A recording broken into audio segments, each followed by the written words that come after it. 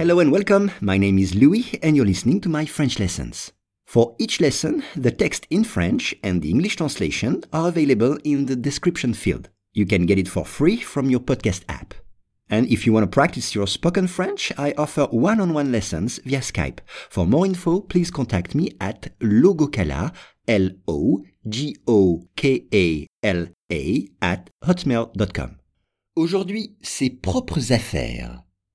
L'homme à la tête du développement de Google en Chine quitte la société pour démarrer un nouveau business.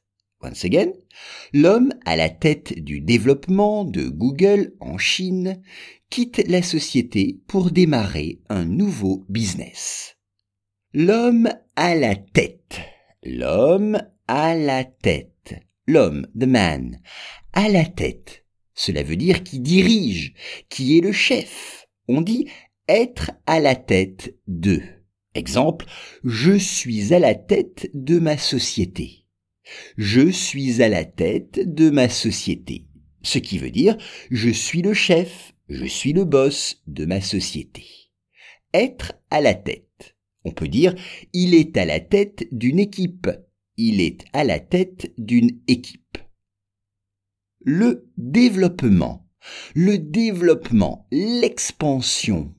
Exemple, Google est une société en plein développement. Google est une société en plein développement. En Chine, China. En Chine, into China. Exemple, faire du business en Chine est compliqué. Faire du business en Chine est compliqué. Ou bien, j'adore voyager en Chine en train. J'adore voyager en Chine en train. Quitter. Quitter, to leave. Quitter. Exemple, demain, je quitte mon travail. Demain, je quitte mon travail. Ou bien, quitter son mari ou quitter sa femme, c'est-à-dire partir, divorcer, quitter. Autre exemple, à quelle heure mon fils a-t-il quitté la maison? Hier soir, yesterday, hier. À quelle heure mon fils a-t-il quitté la maison? Ensuite, démarrer. Démarrer, c'est commencer.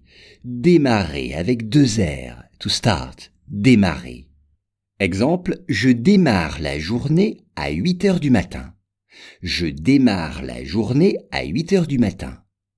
Ou bien, avant de démarrer ma voiture, je vérifie les roues. Avant de démarrer la voiture, je vérifie les roues. L'homme à la tête du développement de Google en Chine quitte la société pour démarrer un nouveau business.